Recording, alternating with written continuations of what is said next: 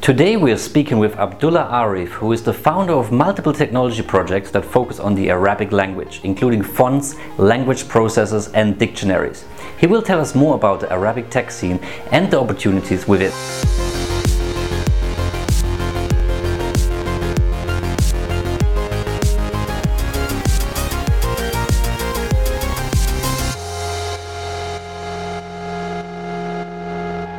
Thank you, Abdullah, for coming. Sure. We know each other for quite a while already. You're now a product development manager, correct? So can you explain us a little bit what this means? What are you doing?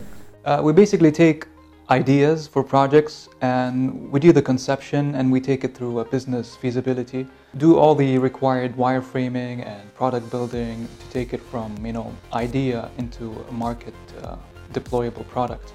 Nice. And these ideas that you come up with yourself, or? The ideas don't necessarily have to come from anywhere. There's no dedicated place for ideas. So we come up with the ideas in-house. Okay. And we develop it in-house for the purpose of spinning off companies. You've worked on quite a few projects that evolve around the Arabic language, right? So I know you created your own font, your own dictionary, and also like a markdown editor just for Arabic, correct? Yeah. So tell us a little bit about these projects. What made you focus on these? Most of these are from a need, for example, for the user-generated dictionary for colloquial Arabic. I mean, especially in a city like Dubai, you interact with a lot of Arab nationalities.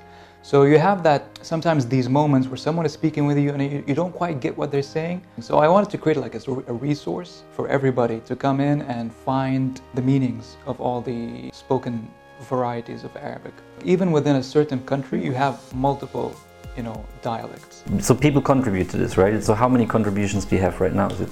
I'd say around 3,000. Wow, okay. So what's the plan to do with this data? Because obviously you have a lot of information. Is it something that's planned to maybe expose to other services? Because I get a lot of requests from researchers, from programmers. They want the data to create their own engines.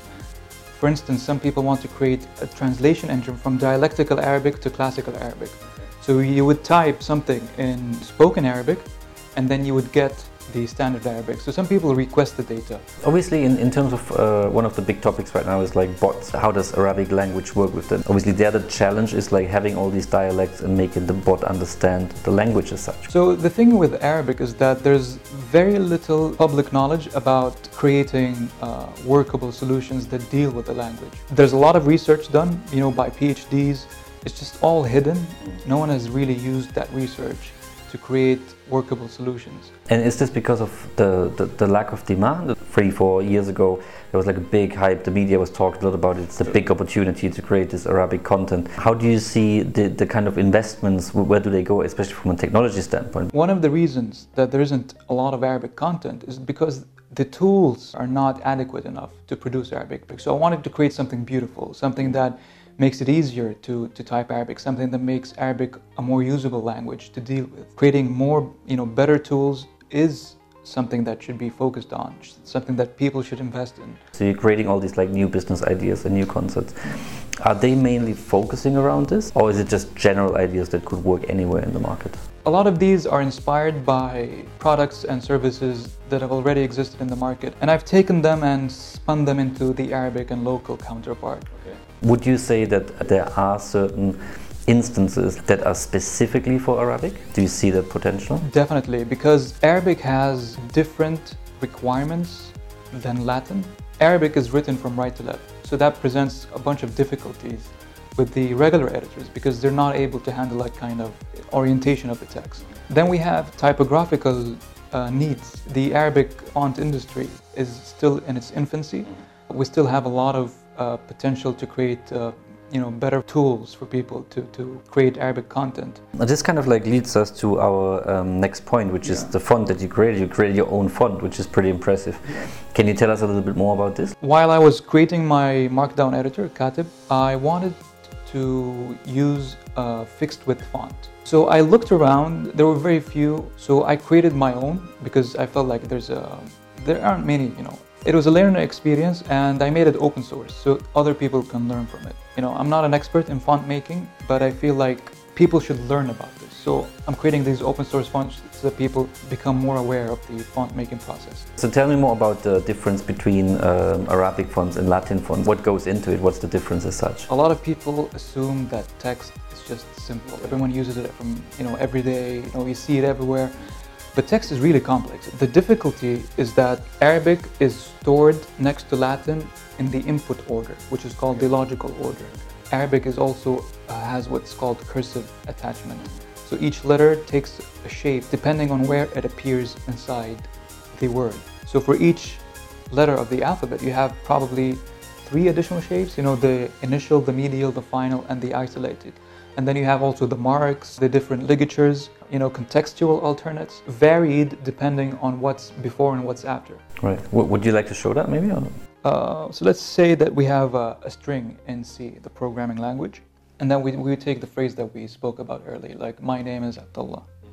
This is how the phrase would look like in computer memory.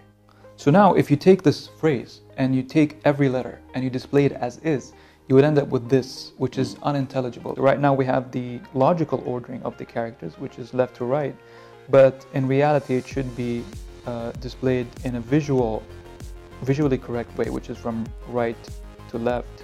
So what the shaping algorithm does is it takes this part and then it connects it. So for example, it notices that the ain is at the beginning of the word. So it selects the initial form and then looks at the ba and it selects the medial form. And then it looks at the dal and it selects the final form. And then it looks at the alif and it selects the isolated form. It looks at the lam, it selects the initial form. And then the other lam, it selects the medial form, and then the ha, it chooses the final form. And this represents something special in fonts, because this is the word for God, Allah in Arabic, and usually it's represented by a ligature, which is a combination of characters that are designed in a way such that they appear as one individual character. So it flips it and then it connects all the letters together. Every single operating system and browser and so forth has this implemented at the low level. And this was super interesting. I think we've learned a lot. So it was a real pleasure having you and we hope to see you again.